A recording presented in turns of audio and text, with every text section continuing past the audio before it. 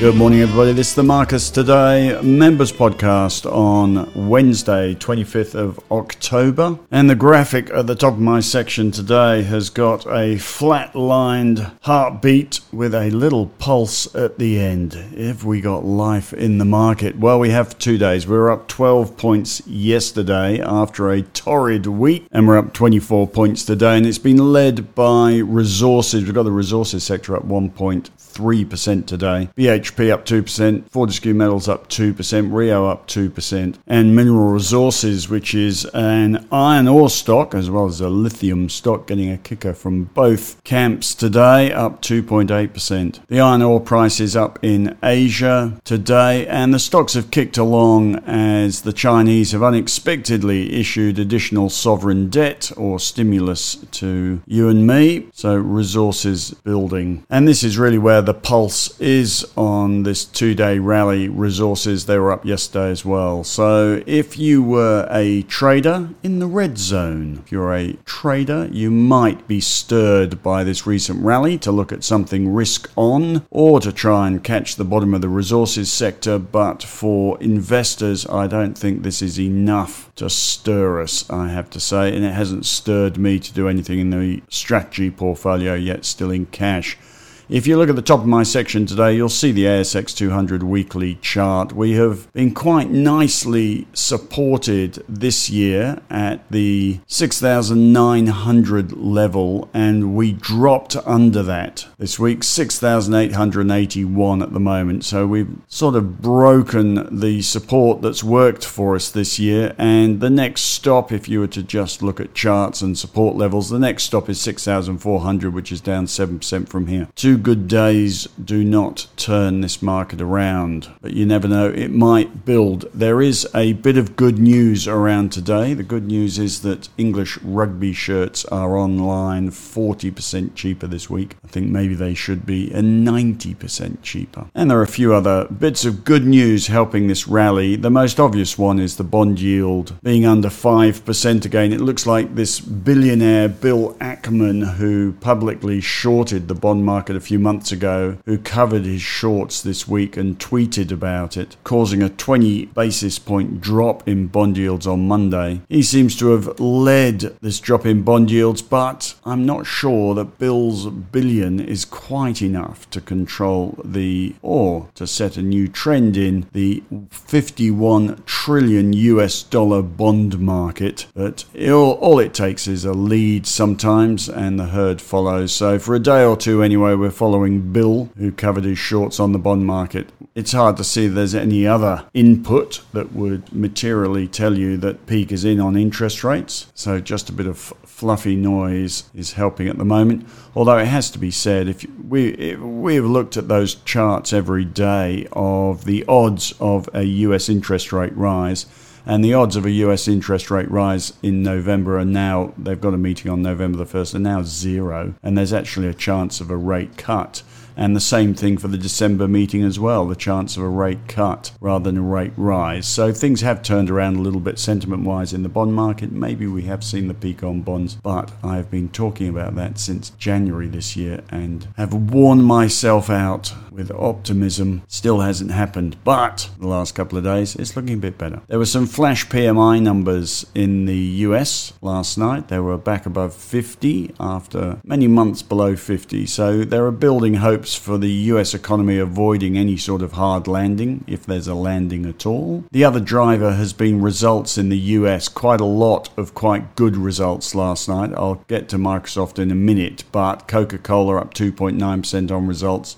Verizon up 9.3%, GE up 6.5% in results. They talked about an aviation boom. 3M up 5.3% on results, Snap up 2.3% on results, RTX up 7.2% on results. So quite a good set of results last night in the US. And the big tech has started to report. Microsoft had their results after hours and is up 4.4% in after hours trading. And we're all looking at the AI revenues of big tech, and for Microsoft, revenue as a whole on the quarter was up 13%, cloud revenues up 24%, and profits up 27%. Making the age of AI real was their catchline, and doing okay. So Microsoft up. On the flip side of that, though, Alphabet, or Google to you and me, was down 6.5% in after-hours trading on the back of after-hours results, where revenue was only up 11%, and cloud revenues slowed. Growth was 22.5% compared to 28% last quarter, and there was a comment about a slowing global economy causing spending cuts on cloud-related services by corporates. So it doesn't look like we're going to get that second AI rally. Only one bout of irrational exuberance, it seems, this year. Doesn't look like this results season is going to kick off another. Might have to put those hopes aside, I'm afraid. It was never likely anyway, so not buying the FANG today. The other good news is the oil price has dropped for the third day on the trot at a week's low, and that, of course, is helpful for the headline inflation number. Oil price down 2% overnight. Having said that, I've written up a broker who is saying that there is still a chance of an oil price shock as Russia weaponizes energy and the Middle East instability rises. But on the flip side of that, you might have noticed in the US 2 huge oil and gas acquisitions in the last, one yesterday, purchase of Hess for $53 billion US, and a previous $60 billion acquisition in the sector. Have a read of Chanticleer in the AFR today. But the suggestion is that fossil fuels, rather than winding down, are in short supply. Alternative energy sources, largely thanks to ESG constraints, ESG working against itself at the moment, has left the energy markets wide open to fossil fuels, and everybody's trying to get back into them. Just as BHP offloads its oil and gas assets to Woodside and coal assets to Whitehaven, at this point you'd be buying those two stocks rather than BHP. And notably, AGL, our biggest emitter, is up from $7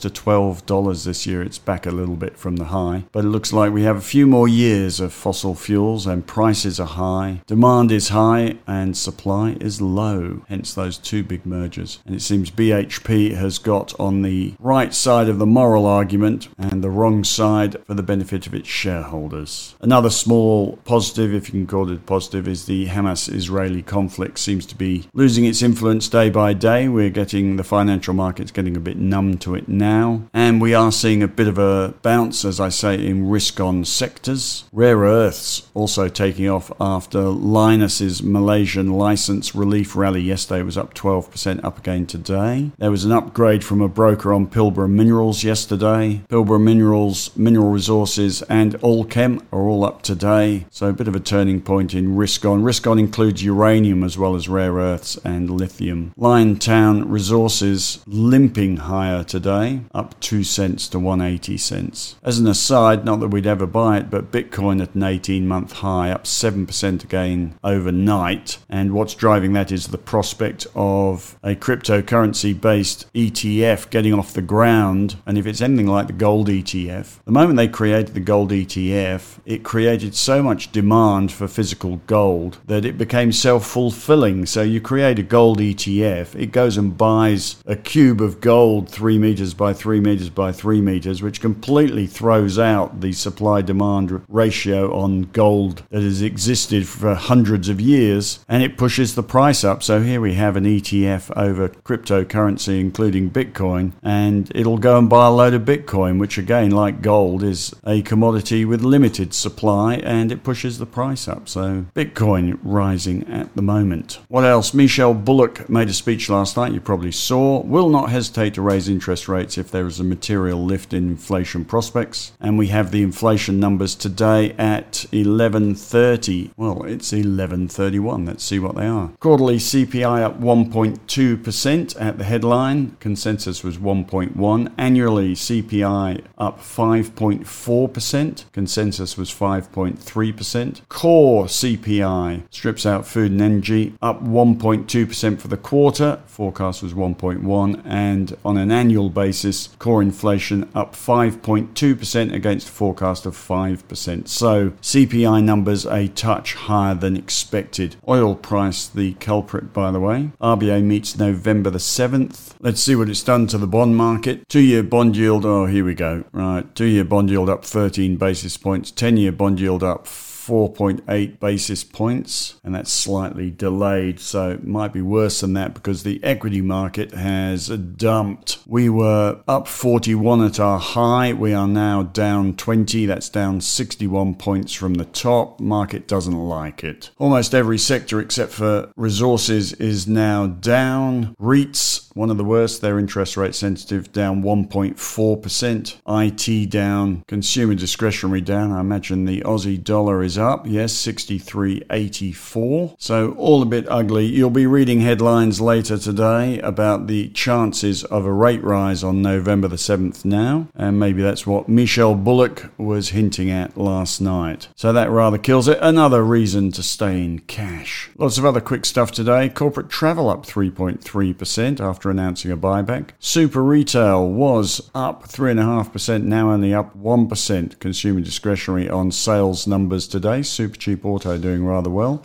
Kogan up 5% on sales numbers. They say growth is back. Woolworths down 1.3% now on sales numbers. Ampol up 3.2% on third quarter earnings. Strong refining margins. Magellan down another 5.6% as the CEO steps down. Mineral Resources up 2.7% still, holding up as it reaffirms guidance. And there we go. I am still excited about our new color coding for investors, for members, color coding members and color coding investments suitable to those members. I didn't quite get to write it up today. It's going to be a piece of work, but I'm going to break out what I now consider to be 5 colors, which are 5 zones that people will belong to. They go from the white zone, which is everybody who is in a super fund, be that a big super fund or an industry fund, people who are inactive. They may be interested in the stock market, but they don't want to become a stock market trader, so they sit in their super fund and wear every correction in the market. That's the white zone. Green zone is people who want to catch every bull market but avoid the corrections, and they can do that through our strategy portfolio. Market timing in the green zone. You can use ETFs to do that, as well as managed funds, or even the app for your industry or big super fund. They allow you to click asset allocation now. So that's green, market timing, trying to avoid crashes without having to trade shares.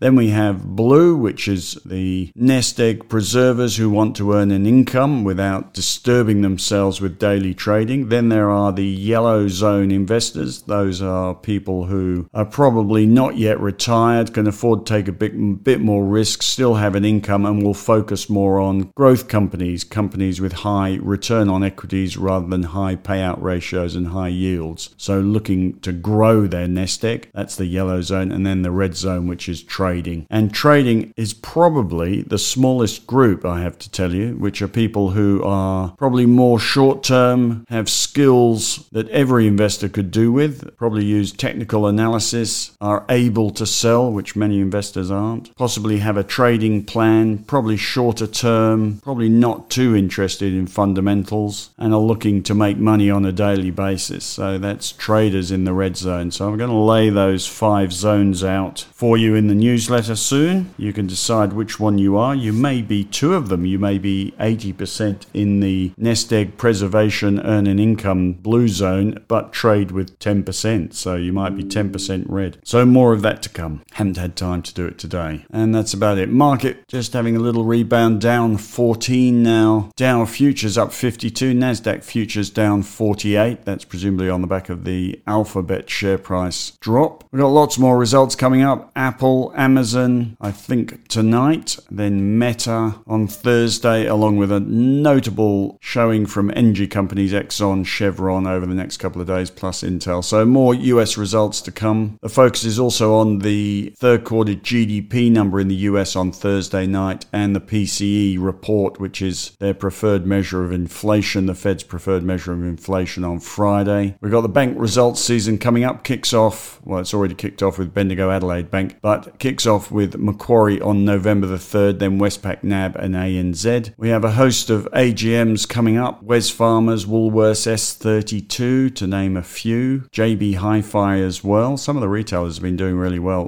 Whitehaven Coal, which of course has just bought coal mines from BHP, and a number of others. Busy corporate diary at the moment. Right, that's about it. The CPI numbers have killed it. Still in cash. Seems appropriate. You have a good day. I'll be back tomorrow.